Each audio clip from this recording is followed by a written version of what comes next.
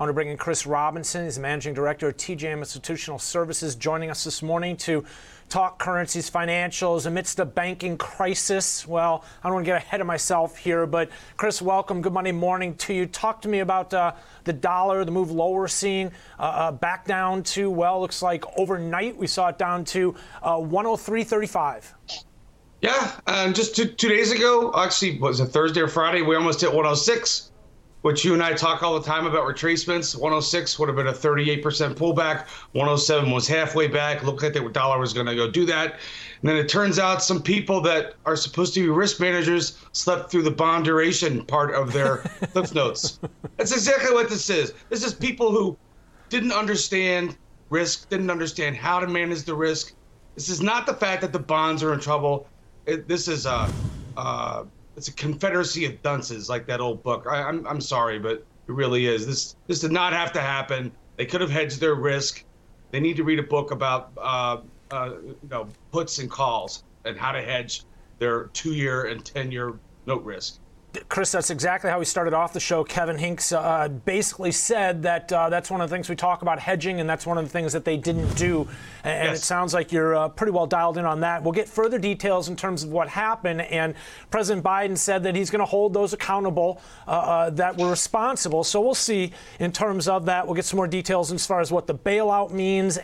But let's talk a little bit about what's going on, because we've seen quite the shift here now in terms of treasuries, right? The future is a spike, and ultimately a reflection of expectations that the Fed's going to be a bit hands tied come the March meeting.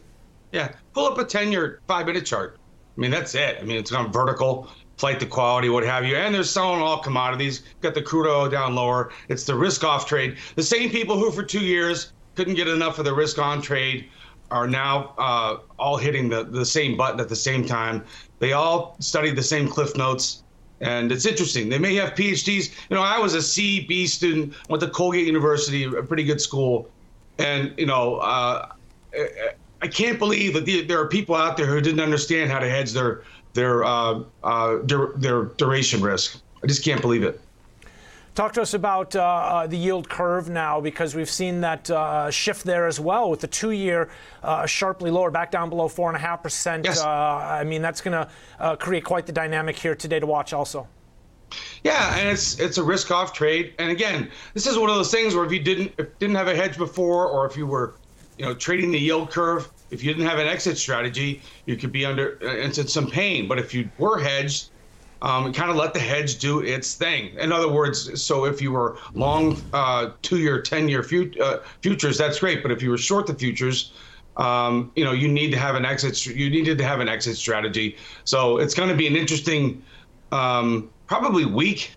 We'll see. This seems to be a regional problem. The bigger banks, I think, have some more intelligent people back behind the counters. And, at the end of the day, we used to have, there used to be a cost for making bad mistakes. Now, it looks like they're going to step in. I mean, we had the FDIC to go ahead and make sure that the depositors were whole. The problem is the value of the bank stock, if they mark their positions to market, that's the problem. That's why you watch that one company's stock go from, it was $300 stock rate, was trading 160. I don't know what it is now. So this is a bank issue for banks that did not manage their risk. And I doubt if it's just one. My guess is I don't think it's everybody, but I think there are regional banks who have people who didn't understand what could happen when, and also too, in all fairness, part of this is driven by the Fed. The Fed's jacked up rates quicker than they ever have in history. Again, nobody's ever studied this in business school,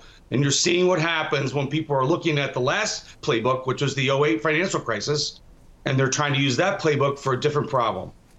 Chris, the Fed being one focal point here, the impact this is having on U.S. markets, but also I want to talk about the impact it's having overseas, right? Because you have the ECB this week expected to raise 50 basis points, and they don't seem to be swaying much from that. They're going to stay the course, it sounds like. We'll see. Again, if it's a smaller problem, if it's regional banks, I think that we get through this. But it certainly gives the Fed pause, right? And are we going to see the same interest rate hikes? We might. It depends on how we get through this thing. I think it's like everything else. It's like when you watch those rehab shows when they open up the wall. It's like, okay, is it Is it just one or two pieces of wood, or is it the whole wall? Right now, it seems like it's, one or two pieces of wood. Again, it's people that didn't understand, for whatever reason, didn't understand how to hedge their risk. Talk to me, because the one product we haven't really covered much is crude oil today, and you mentioned it briefly. It's off here this morning by about 4.5%, a significant move lower, but also kind of what we've been talking about, a lot of opportunity on the intraday in terms of some of these swings, but when you're looking for a bigger picture move, you're just not getting one. 70 to 80 still, here we are, we're at 73. Yeah, but again, this is one of those times when it's probably better to have a little bit of a longer term outlook. Because you're right, for 3 months we were 70, 80, 70 and a half, rallied up to 80. We couldn't stay above 80. That was kind of like the first sign that there was something going on, possibly because with all the risk that was in the other part of the world, that if we popped above 80, we were going. It's kind of a blessing in disguise for the guys that sold all the oil. They sold 180 million barrels at $95 average. They're going to get a chance to buy it back at 67, like they told everybody they wanted to.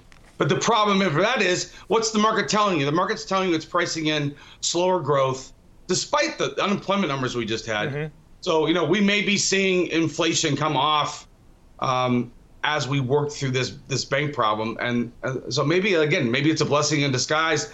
Maybe the Fed was looking for a reason to maybe back off in this banking issue, as long as it's not systemic, right? Which it doesn't look like it is. It may be their reason to back off. And that's what you're seeing priced in. You and I talk about this all the time. Price is what matters, not someone's opinion that's sitting there, ruminating over, well, this might happen, that might happen. We can tell you what's happening this morning. Look at the 10-year futures. Yeah. Okay. Well, it not being systemic, I think, is yet to be determined. And if price is king, unfortunately, the Nasdaq just went negative, and it just posted a new low for the session down at 11,920. So there might be a little bit more developments here in terms of this playing out throughout the day here. Chris, appreciate you joining us here. Good look at what's going on here this morning. And there's still some uncertainty associated with that. Chris Robinson, the managing director at TJM Institutional Services.